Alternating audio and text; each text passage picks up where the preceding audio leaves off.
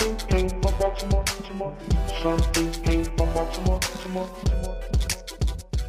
to Something Came from Baltimore. My name is Tom Gowker, and we are dusting off a classic Jazz 101 episode from WEAA FM at Morgan State Radio. In fact, my guest in this episode is none other than DJ Robert Shaheed, who is a super fan of James Brown. The topic for the show is James Brown and jazz. Warning, this is an early Jazz 101 episode. It's entertaining, and I do like it, but the production is early editing, even when we recorded the interview live to tape. So let's get to it. It's Jazz and James Brown on Something Came from Baltimore, the show.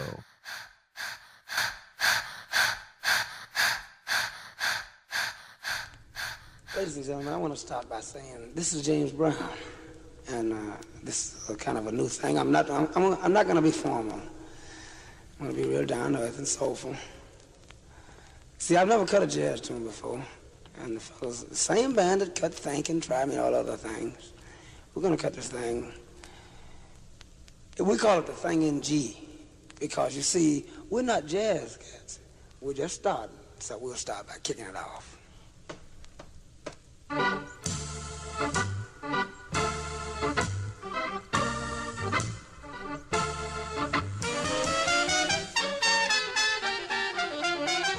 Welcome to another episode of Jazz 101. My name is Tom Gowker, and I'll be your host for the evening. Jazz 101 is a show that makes jazz fun again. Tonight we're going to have fun because the topic is James Brown and jazz. Tonight we have Robert Shaheed, accomplished drummer, morning host of the WEAA FM's Brew Crew. And what I'm talking about is the station that you're listening to right now, 88.9 FM. Robert Shaheed is James Brown's super fan. He's all-knowing and on the point when it comes to JB. And is that a good suggestion to say about you? Well, I don't know, but I will tell you what. I don't know about the all-knowing part, but I have been a fan ever since I first heard him perform live in Philadelphia, and I think I hadn't missed a show since. I've seen over 90 James Brown shows at various areas of the country, so that does make me a super fan, doesn't it? I think so, and you know what? I don't want to throw age in or whatever, but Why not? I'm at a okay, good. I'm a person who learned about James Brown. I went backwards and started picking up his work, and you had lived through it, and that's the part where I think it's when you gave me some of these tracks to listen to about James Brown and jazz. This is where I basically said he has multiple streams of work. What he was doing pop music, R&B music. He was doing crooner music, like he was the Black Frank Sinatra. He was doing jazz music, and that's kind of how I looked at him. I think Motown would go ahead and have different artists do variations of the same song in the different styles, their genres that they were. Mm-hmm. But I think when James Brown, he's like, I'll just do it myself, because he was the hardest working man. I think when we get down to the last album that you told me to look at, it was from 1970, and I think it was like some 36 CD or album release. So, I mean, that is hard working. He's putting out 4 or 5 albums. That's a lot of things. He just goes right into the studio and just records. I don't care. He's feeling something and he does it. The first album that you talked about is Prisoner of Love, which it came out in 1963. And to me, that was his breakthrough album. I'm right by saying that, because he had the Try Me and Bewildered on it. And am I right by saying that's his breakout album? I think you're right. Everybody has a certain viewpoint of James Brown. James Brown wanted to be so many things at one time. He had a tremendous live show, but he also wanted to be a lounge act, too. And Prisoner of Love with the background singers was a CD that came out where he was attempting to broaden his scope into the broader audience. But he was already there. He just didn't realize. He was just continuously making that effort. And that tune that I think you're going to play is that rare one. You can describe it. Well, this is Robert. You picked this one out. It's called "The Thing in G," and it's basically his first foray into jazz. But just before we even get into that, so what happened before then? So we're talking about We're doing a timeline of James Brown. Was he doing more doo-woppy, trying to get more popular? Well, if you take it was 63. 63 is a banner year for James Brown for two ways. First of all, "Prisoner of Love" was recorded but hadn't been issued. The first issue of that year was him recorded live at the Apollo, which became the all-time biggest-selling live recording. It was a show that took place in 1962 in October. And so Prisoner of Love came out after that one, but it was recorded before that show. And it was delayed because that live album became such a phenomenon on airplay. But James Brown still wanted to broaden his appeal to the broader audience. So Prisoner of Love took on a whole different thing and just showed how broad his musical spectrum of abilities were. Yeah, I agree. This is not a normal pop album. I mean, it did have Try Me and Bewilder, which is like top 40 popular songs. But The Thing in G, we're going to play it right now. It's off the charts. It's completely different It is really. than that you would hear on a normal pop record.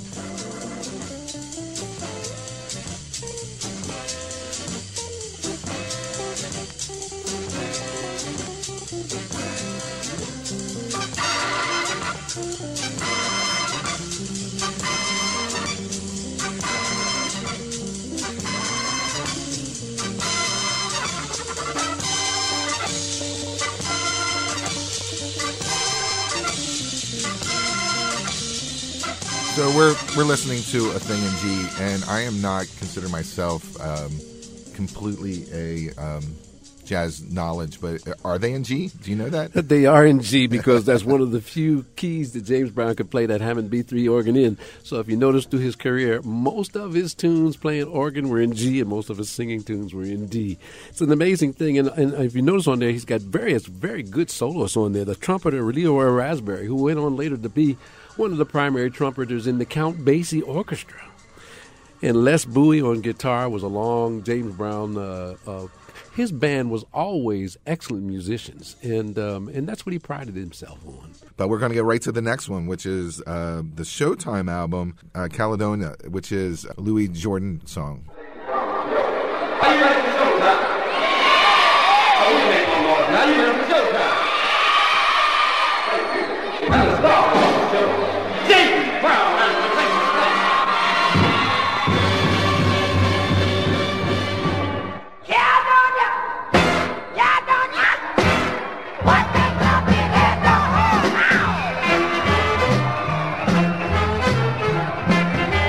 Don't go away. Come back. Come back.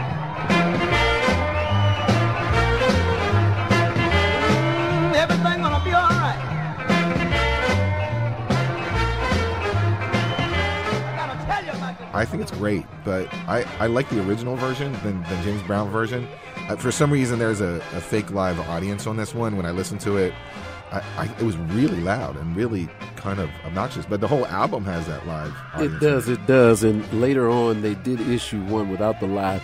It wasn't Jay. It was some of the producers over at the Smash Mercury recording label that actually insisted on putting the live audience in there, simply because they recognized that the Live at the Apollo had such a big selling that they wanted this to appear like it was a live show, when in reality it was actually a studio recording. I think the audience, the loud audience that you talked about, actually did detract from the excellence of this CD. I don't want to add any more, but I will tell you what, this is the first time that James Brown recorded an album only using two members of his own band. He used the performance from the big band arranged by Tommy Lowe, I think the name of it is, with, oh man, I wish I could tell you, my old memory is escaping me. A great drummer, Panama Francis, playing drums on this one. And it's such an outstanding album, even though the crowd detracts from the quality. My take is, okay, so we got Prisoner of Love, 1963. That's his seventh album. And then you have Showtime, which is his eighth album that was just released in April. And this is the first single, and I think it's a risk. Like, now that you look back at stuff, who am I to judge? I mean, James Brown is like a superstar, but I didn't think it was like the right song to play after a mammoth album. But maybe it was a James Brown wave at that point, and he could do no wrong. I don't know if this was a super successful song. It actually wasn't. It wasn't played that much, but it was released because at that time James Brown had, because he didn't get with the kind of money he wanted from King Records, he actually was recording on the Smash label in order to make King pressure them to do a better deal for him. And so these were released to try to teach King a lesson. And of course he got into a big legal dispute about that and eventually returned back to King, where he recorded for his first release. When he returned, Papa's Got a Brand New Bag. Okay, turned it on. I just loved the fact that he was giving tribute to his Louis Jordan, a guy who he wanted so much to be like at that particular time. But he can't do it without adding that trademark James Brown scream. And I mean, it's the entertaining in him. And I love the way his voice sounds in that era. in the later part of his life, because he had had so many screams in his show, that his voice actually dropped 4 different octaves during that time. And his tunes just don't sound the same. But this is, to me, classic James Brown, performing, loving the artists, the people he admired, that scream that he had borrowed from Little Richard early in his career. You know, he used to tour imitating and then replacing Little Richard on gigs. Oh, really? Because in those days there wasn't TV and there wasn't a lot of video, so the people didn't know whether they were seeing Little Richard or not. So they'd advertise, and Little Richard would cancel the gig, and James Brown would pick up it with and without permission sometimes, and show up on stage and turn it out with that classic scream, imitating Little Richard. So this scream is really unique to James Brown, and I love the way he interpreted that Louis Jordan tune, Caledonia.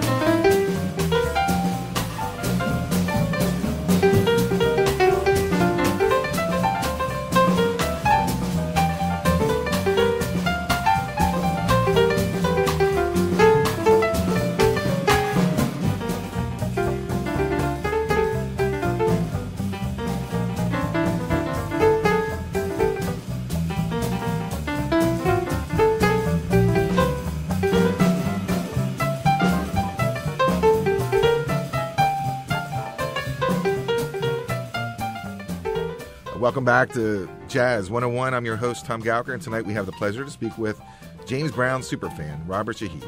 He is a great drummer in his own right, and you know him as the voice of the Brew Crew here at WEAA. Thank you for so much for sitting down with me to review these records. But this is the album cover where he is sitting down by the piano, and to me, this is a full jazz album.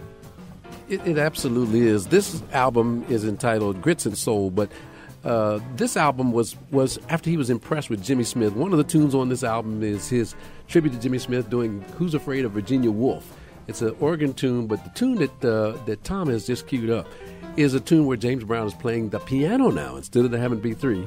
It's called There, and it actually is a great piano tune featuring James Brown. It happens to also be the very first recorded tenor saxophone solo of Maceo Parker, who later switched to alto. All that is in this tune. It's a really great tune. Okay, so here we go. We have Showtime on, we're just giving a timeline. So you have Prisoner of Love, phenomenal album, September 63. You got Showtime, which came out in April 64. Grits and Soul comes out 64. So this is his 9th album. And what label are we on? Is he still angry? What's going on? Well, this happened. He's still in the negotiations with King, so this is on the Smash label too. And in the middle of the negotiations, they told him, okay, you can continue to record on the Smash label, but no vocals. Wow. Only instrumentals. And that's what this album is. So he's got 2 Smash albums. This is the first one, and there's a second one after that come out with strictly instrumentals, and they made pretty good sales.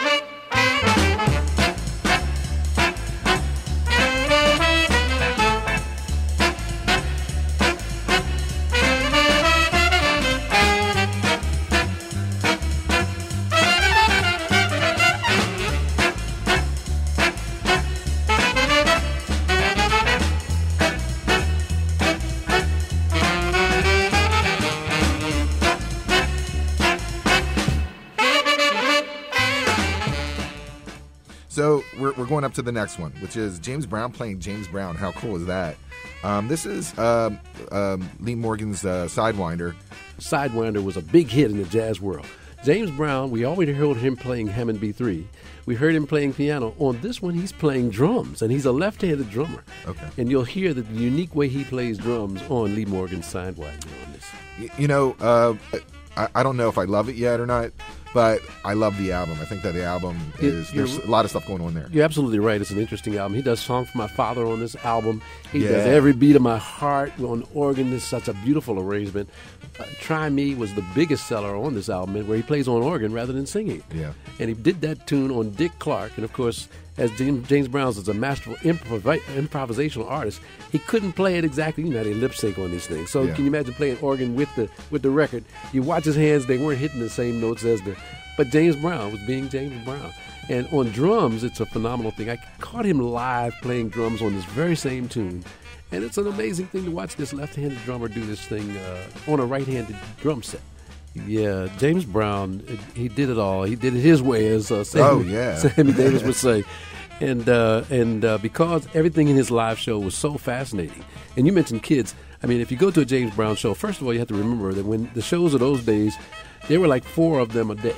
So it was a lot to be included. And we used to buy tickets for the noon show and stay until the midnight show. That means you got to see like 4 or 5 James Brown shows.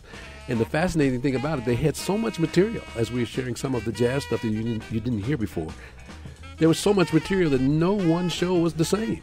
Every show was different. Every show was exciting, and you see every age group there, from kids to the elderly. All of them had something that they could enjoy in a James Brown show, which also included comedians and dancers and all of the things that you would find in a big show. It was just a big entertainment package. And and also he's such a character. He's absolutely such a character, and I'm appreciative very much of you, Tom, because there's so much about James Brown that has not been shared. And as we go further and further into the present and into the future, there are a lot of rap artists who have sampled his music. His music is probably one of the most sampled. But it's unfortunate that most of the things that are sampled and shared these days are representative of the funk James Brown forward, as opposed to where we're going now, the jazz James Brown, the soul James Brown, the Mr. Dynamite, the blues James Brown. James Brown, just almost like Miles Davis, he transformed. He didn't stay in one place. And the only thing I think stayed the same in his live shows was the Please, Please, Please, which was really representative of him saying to the audience, hey, I'm James Brown, I'm not going to die, I'm not going to leave the stage, I'm going to keep coming back, like a rising phoenix, you know. And that's what he did in his Please, Please act. He always got back up and came back out and did his thing. And what you're sharing is a part of the James Brown experience that unfortunately is not shared enough. Yeah, the total eye-opener, and I'm a big fan. So, you know, I can't say I'm a big fan anymore because this is a rediscovery, and this is pretty amazing stuff.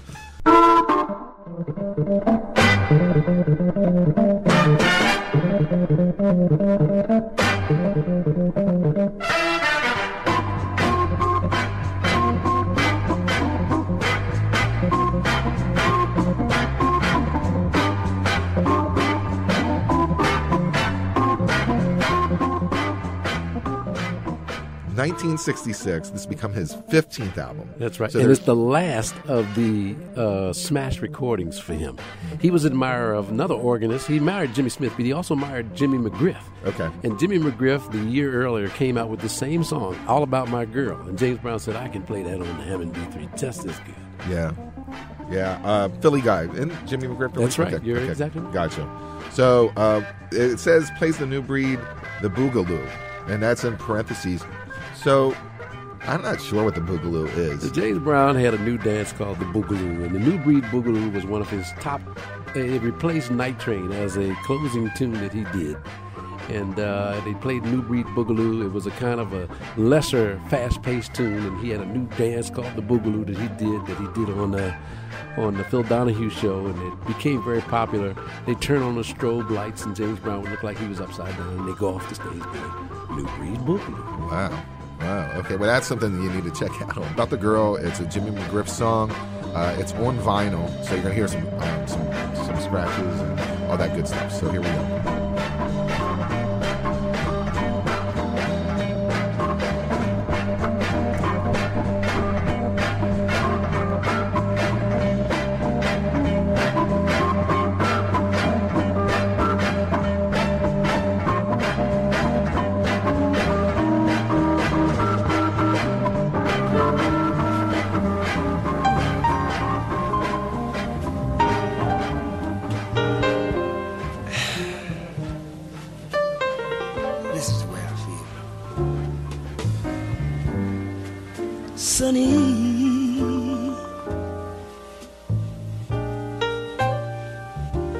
Yesterday my life was filled with the rain. Oh, baby. Sunny, you smiled at me and really eased the pain. Dark days are done and bright days are here. My sunny one shines so sincere. Sonny, I'm so true, one so true. I love you.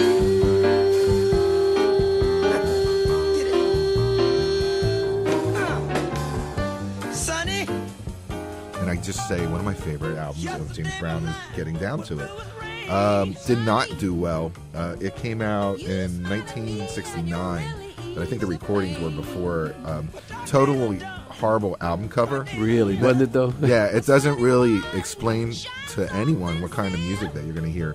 But I wrote in here that one, I love it, and I think that it's James Brown just doing a twist on every kind of standard possible. Willowy for me is awesome. That's Life. I think that if It's you magic. yeah, if you're a casual James Brown fan, this is an album that, and if you like standards or if you just like to chill out, he has this album kind of puts you in a different space, and it's not James Brown. It's something else going on. Totally something else. James Brown used to like to leave his show and go out and hear some music. He happened to walk into one of the clubs, I think it was Chicago, but I'm not sure. And the trio was playing, the DeFelice trio was playing on the stage, and James Brown was in the audience, and he said, "Can I come up and do a tune?" And he went up and he did, I think he did It's Magic or something like that, and they hit it off so well together, not in performing styles, but because it was a jazzy tune. And so he said, "I'm going to take you guys in the studio and do a jazz." Wow. And the rest is history. It's so the timeline is okay. The Plays a New Breed was 15. 3 years later, it's 28. This is the 28th recording of James Brown. And this was a unique time in James Brown's career. His doctors were telling him, after doing over 300-something shows per year, that he had to slow down. His knees were bothering him. He's getting water on his knees from dropping to his knees. And they said, "Listen, man, you got to convert your stage show into a lounge act, man, because you're working too hard." And so this was one of his efforts to try to see if he could throw it out there. But he couldn't do it. He had to get back into those flaming Mr. Dynamite, hardest working man in show business kind of shows. And although this is a great effort, and he probably could have made himself into a lounge act, it's not just exactly what he wanted to do. But there's a period in this time. No, but it just was. It seems so easy. We're looking at 1970 at this point. Now he's at 32 albums. An Oliver Nelson arrangement, the Salt on Top album. It was reissued, and it's new to me in 2004. And I really am a big just Oliver Nelson fan. So I can hear his sound. It sounds so lush and so not intrusive. Like it's kind of dramatic, but not dramatic, if that makes sense. Because Oliver Nelson, one of the best arrangers of our time. Yeah. He really was something. And it's unfortunate that he just died young. Yeah. He could have continued and be our Quincy Jones. But it's a really good album. It got reissued, and the song is "That's My Desire." I wanna dance till the break of day. That's my desire, baby. What was special about that? Well, it was special because that's a great Showtime tune. It was not Showtime as in the album, but a great show tune. And James Brown was displaying his vocal dexterity in that he could do anything, not just screaming and doing live shows, but he could do the jazz and the lounge tunes too. And I think he demonstrated his versatility really well on this. And along with that lush arrangement of Oliver Nelson, it's really a classic tune. Yeah, I feel that this whole album, I'm glad that they reissued this one. This is what's so confusing about the legacy of James Brown is, okay, this is a great album, but there's a lot of other great albums there too. I think this was popular at the time, and it wasn't in tune with the funky stuff that he was doing. Right, exactly. So I guess they felt, okay, well, we're gonna put that one back out again. Whereas all these other ones that were in parallel with his career are still sitting on the shelf without the reissues and without the cleanup. I thought it was great. I didn't know. I thought this was a rarity that this album came out in his career. Like, oh, this must be his only kind of jazzy album, period. But that's not true. I think it's a great album. If anyone has an opportunity to check that one out also. And I think that we've learned a lot today is that James Brown just is, if you want to dip in the hot tub with James Brown, in the hot tub.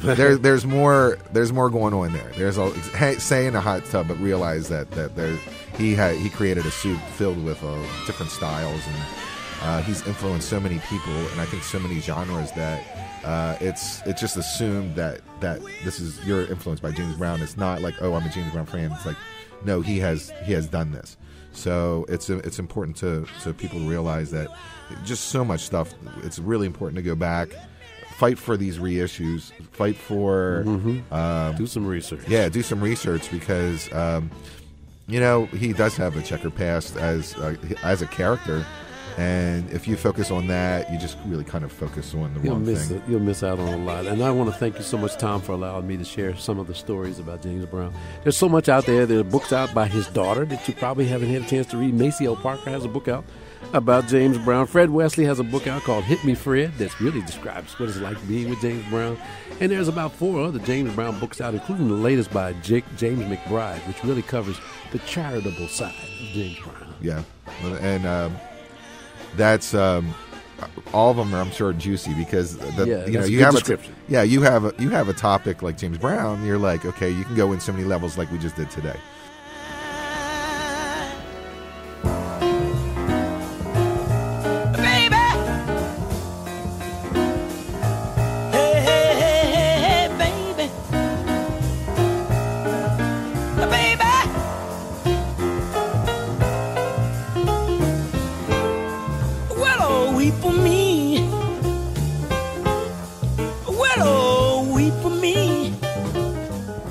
Robert Shaheed, it's a pleasure speaking with you tonight.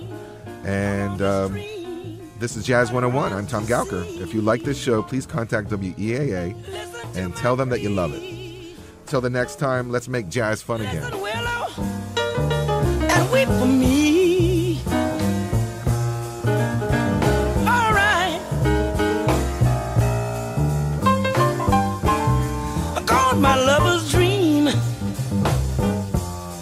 Lovely summer dream. Gone and left me here to weep my tears into the stream. Sad as I can be, hear me, willow, and weep for me.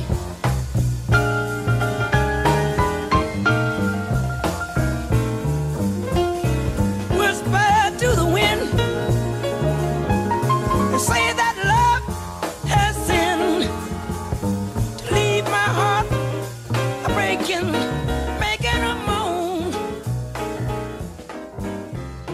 A murmur to the I hope you enjoyed the James Brown interview with Robert Shaheed.